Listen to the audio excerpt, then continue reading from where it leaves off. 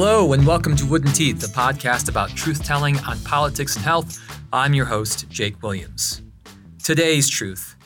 America, I love you, but we have a drinking problem. Maybe you don't want to hear that. Maybe you really enjoy alcohol and don't want to hear about yet another thing that's bad for you. I can relate, trust me. I don't love reading about recent research that indicates that consuming alcohol, even at low levels, is detrimental to your health. But the incremental negative impact of light drinking isn't really what we're talking about today. Instead, we're addressing the rise in excessive drinking, why it's happening, and what it means for public health. You may have already heard that alcohol consumption increased during the pandemic. That's true. During the pandemic, alcohol deaths rose by 25%. What you might be less aware of is the rise in drinking among women. Data from 2019 shows that women in their teens and early 20s reported drinking and getting drunk at higher rates than their male peers, in some cases for the first time since researchers began measuring such behavior. Even before the pandemic, alcohol deaths were on the rise, and 1 in 5 deaths among adults aged 20 to 49 was linked to alcohol. Early data shows that we shouldn't necessarily expect this trend to reverse as we exit the pandemic. New research from the Commonwealth Fund, for example, shows that alcohol-related liver disease is set to skyrocket through 2040, absent any intervention. Can we intervene? Alcohol is firmly a part of our culture. We've legalized marijuana in many places, but I would argue that putting out gummies at a party is still less socially acceptable on average than providing alcohol, even though the health risk of alcohol is greater. I think we can. I think we can change the culture around this topic because we have before. I'm going to play you a clip of news coverage from the 80s when we first began to pass laws that further restricted drinking and driving. Here we go. Still, any attempt to restrict drinking and driving here is viewed by some as downright undemocratic. It's kind of getting common this when a fella can't put in a hard day's work, put in 11, 12 hours a day, and then get in your truck and at least drink 1 or 2 beers. They're making it laws where you can't drink when you want to. You have to wear a seat belt when you're driving. And pretty soon we're going to be calm this country. Laws, attitudes, and ultimately the rate of drunk driving accidents did change despite initial resistance. So, what do we do this time around? That's what I spoke with Dr. Bill Burman about. Dr. Burman is a public health and infectious disease physician and the former executive director of the Public Health Institute at Denver Health. He's also a professor of medicine and epidemiology at the University of Colorado, Denver, Anschutz Medical Campus. I've had a years-long dialogue with Dr. Burman about this topic, and I'm really happy I get to share his wisdom with you all right now.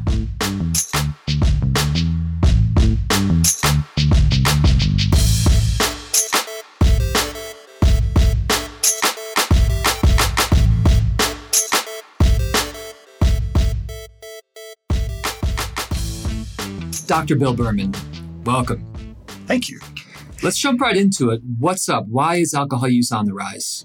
I think there's a couple of effects. There's a short-term effect that's clearly from the pandemic. So in our state and across the country, there were substantial increases in alcohol consumptions related to the pandemic. Why is that? Well, surely there are aspects of social isolation, increases in behavioral health issues like depression and anxiety that are closely associated with alcohol. So I don't think it's difficult to understand why that increase took place. Importantly, with just a year or two afterwards, we've already started to see an increase in complications. So severe liver disease, death rates have all increased related to that increase in consumption during the pandemic. There's a longer-term effect that I think is probably more important, and that's really the rise of drinking and risky drinking in particular in a vulnerable group, and that's women and girls. Traditionally, alcohol was like tobacco many years ago, in which the consumption was much higher in men and women. That's really changed over the last 30 years here, so that now rates of alcohol use in women are approaching those of men. Just as an example, in Colorado, 22% of men said in a survey that they had binge drinking in the past 30 days. It was 15% of women. So that ratio isn't very high and certainly different from 30 years ago. You see that trend even more clearly in youth. So in a recent survey, a higher percentage of adolescent females reported binge drinking in the past 30 days than adolescent males. And so by the time they finish high school, adolescents are drinking at the rate of adults. So about 1 in 5 report binge drinking in the last 30 days. And why has that led to problems with alcohol? Well, it's because women are biologically more vulnerable to the negative impacts of alcohol. That's been known for many years. So an unfortunate thing that has accompanied the rise of alcohol consumption in women and girls is a marked rise in adverse health outcomes. So end-stage liver disease, death, suicide related to alcohol have all increased substantially. There's another factor that's worth pointing out about alcohol, and it relates to this basic aspect of human psychology and physiology, and that is we notice a lot more something that's changing than something that's stable, because the underlying story of alcohol is that it's been terrible for decades. We've had high rates of alcohol use and high rates of complications, serious health complications from alcohol for decades. So, for example, in Colorado, as I said, 1 in 5 adults report binge drinking in the past 30 days. We have high rates of suicide related to alcohol. We have more than 2,000 deaths per year in this state related to alcohol. So in many ways, the story of alcohol is the ongoing carnage of an epidemic that's been underway for decades, with these recent additions of increases in complications due to drinking in a vulnerable population, women and girls, and then this added bit with the pandemic. Alcohol feels like more part of our culture in many ways than when I was a kid. I feel like the social acceptance is at least as much as it was when I was a kid, although norms about and laws about drinking and driving have certainly and thankfully changed. But nowadays, you have liquor advertising on TV. Back when I was younger, that wasn't allowed, or rather, I think the industry self-policed and didn't actually put hard liquor advertising on the airwaves. And now, in seemingly every town and city in Colorado, there's your beloved local brewery and/or distillery. It's kind of everywhere. What role does the social acceptance and the cultural embeddedness of alcohol, what role does that play in the rise that we're seeing? Yeah, I have the same impression, Jake, and it concerns me a lot. I think we are all more affected by the social atmosphere than we want to admit. We are all very attuned to what's happening around us, and we largely align with what's happening around us. And I think you can see that most clearly with tobacco. I'm old, so when I was a kid, people smoked on airplanes. People smoked in restaurants. When my second son was born and I went to find the nurses in the middle of the night, the nurses in the OB ward were smoking. That's where I found them. And now we can't imagine that. Part of that is rules. Part of it is social mores. We don't have to have some of those rules anymore. We're all shocked by the thought of someone smoking in a hospital. And in part, that's rules. But much more than that, it's the change in social norms around smoking. And so I worry a lot about the social norms about alcohol. They're anecdotal experiences, but I worry about them. I was skiing not long ago, and in each place I went for breakfast before skiing, they offered me alcohol with breakfast. Yeah. And I went to the ski area, and at the base of the ski area, they were having a special that morning, I think every morning, breakfast shots. Breakfast shots before going out to do a physically demanding form of exercise in which you can hurt yourself and other people. I think the social norms about alcohol have changed and in ways that are worrisome. And is this a temporary problem, or is this a longer-term trajectory? You mentioned that during the pandemic, we saw a spike. Is there evidence that would lead you to believe that this is something more than a bump? I'm not sure, because, of course, we're still just sort of coming out of the pandemic, so it's too early to say. But like you, I worry about these successive changes in social norming around the delivery of alcohol, the availability of alcohol in more and more settings. I went to the theater the other night, and you can drink alcohol in the theater. That didn't happen when I was a kid.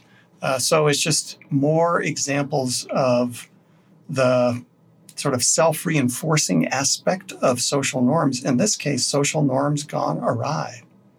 You practiced public health here in Denver for a long time. I just wanted to see if you could share your experience in how alcohol use plays itself out on the ground. Like, what did you see day to day in hospitals within public health during your time in the practice?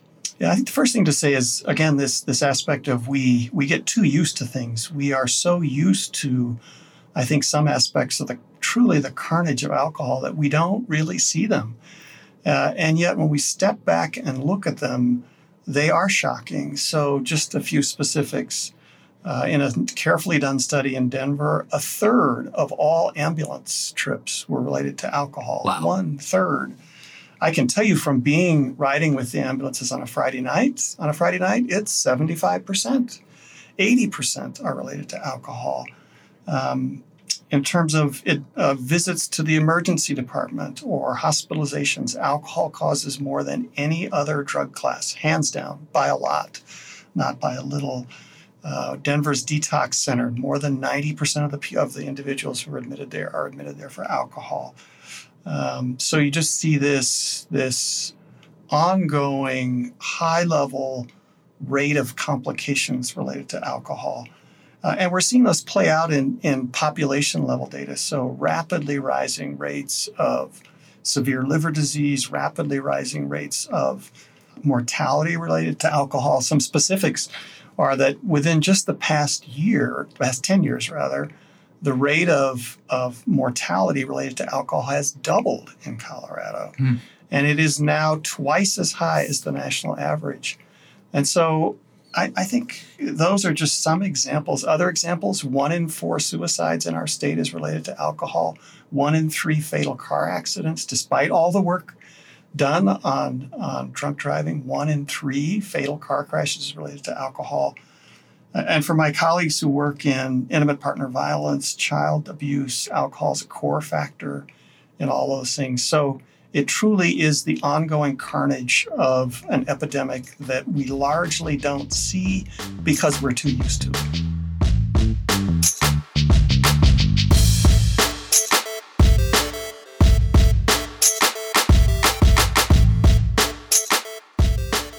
I was just in South Africa where they had some pretty, compared to the United States, severe restrictions during the pandemic. And one of them was a ban on the sale of alcohol. And they did it in order to keep people out of the emergency room so that they could have the capacity to address people who were coming in for COVID.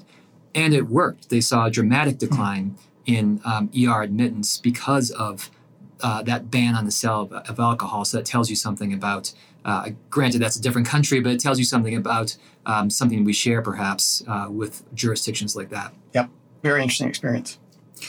So what can we do about this? Are you going to change the culture overnight? I mean, I'm part of the problem. I enjoy occasional drink myself as well. Like, what can we do? I do too. And the first thing I'd start with is that. What I'm not in favor of is prohibition. Prohibition was a huge policy failure, period. There's no other way to characterize that. And I don't think it's necessary. And again, the analogy of tobacco says that very meaningful changes can be made with tremendous health benefits without prohibition. So we've never prohibited cigarettes, and we've decreased the per capita consumption by more than 75% over the last 50 years. The benefits of that are huge. So dramatic reductions in lung cancer, fatal lung cancer, heart attacks, strokes, chronic lung disease, etc. So I think that's the demonstration that we can have a very meaningful impact on a substance whose use is truly embedded in our society. And tobacco is that, and alcohol is that. So that's the first point. I am not in any way for prohibition. I'm after responsible alcohol use. That's the first point. What can we do about it? Well, I think the key first step is to increase alcohol excise taxes. To make it a little confusing, there are 3 separate excise taxes on alcohol, 1 on beer, 1 on wine, and a third on distilled spirits. In Colorado's case, each of those is among the lowest in the country.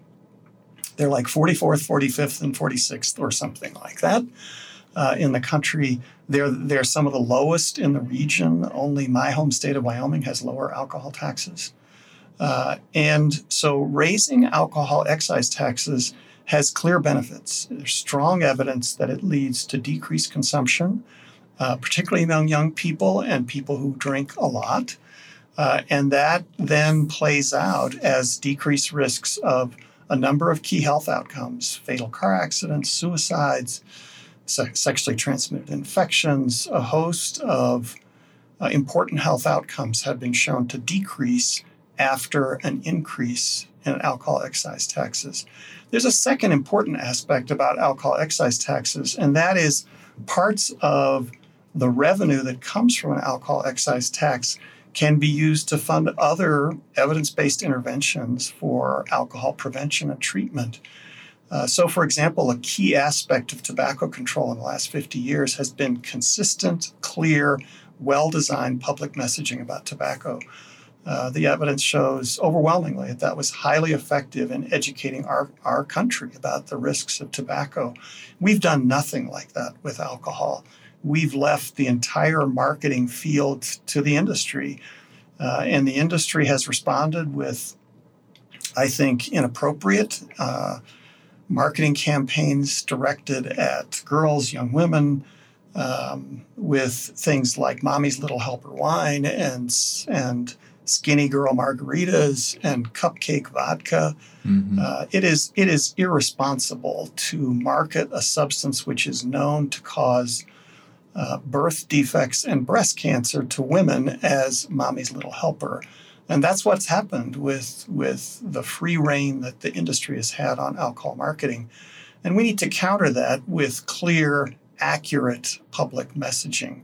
Well, the point is an alcohol excise tax increase can help pay for that kind of ongoing intervention. A second part is that our alcohol treatment system is incomplete. We have significant gaps in the ability to provide the appropriate medical treatment for individuals who suffer from alcohol use disorder. We need to fill those to assure that every person who wants and is ready for treatment for alcohol use disorder is able to get it and get the treatment that they need. So that's why I see an increase in alcohol excise tax as such a key step. It's effective in its own right, and then it provides us with the funding to do other evidence-based interventions. So I imagine that the people who would be most sensitive to an increase in alcohol tax would be people of lower incomes. Is that correct? I mean, I have heard concerns about the supposed regressivity of alcohol tax. What would you say about that? Yeah, it's a common concern, and yet it's one that's easily addressed. The first point to make is that 40% of Coloradans either don't drink or drink very infrequently. And those actually tend to be more often low-income persons. And so those individuals will face little, if any, impact from an increase in alcohol excise tax. And one of the other important points is they're paying right now for the complications that alcohol causes for our society. Because current alcohol excise taxes pay, it's estimated 6% of the cost that alcohol imposes on our society. Mm-hmm. Where does the rest come from? It comes from general taxes, which go to pay for health care, public safety, and other matters. So importantly, 40% of our population is paying for the complications of alcohol, even though they don't drink or drink very infrequently. Secondly, of those people who do consume alcohol, they tend to be more often white and more often have relatively high incomes. So unlike some other substances like tobacco, in which the regressivity argument is more telling, it's not correct in alcohol. A small percentage of Coloradans would pay the bulk of a tax, and those don't tend to be low-income individuals. Good to know. So all that's a lot of words, and I think it might be helpful to summarize in a lot fewer words. And I'd say they're these. We drink a lot in Colorado. That's clear from the data that we've gone over, the comparisons to other states. We have a lot of serious alcohol-related health problems. As I mentioned, we have twice the mortality rate as the country. That mortality rate has doubled in the past 10 years. Thirdly, alcohol-related health problems and public safety problems are very expensive for our system. It's estimated, actually using 2010 data, that the cost per individual imposed by alcohol per year in Colorado is $1,000. Well, it was $1,000 in 2010. It's surely much more than that. So alcohol is very expensive for us. And our current excise taxes are some of the lowest in the country. I think that tells a story. And the story it tells us is that we need to increase our alcohol excise taxes. That was an excellent summary. Thank you very much.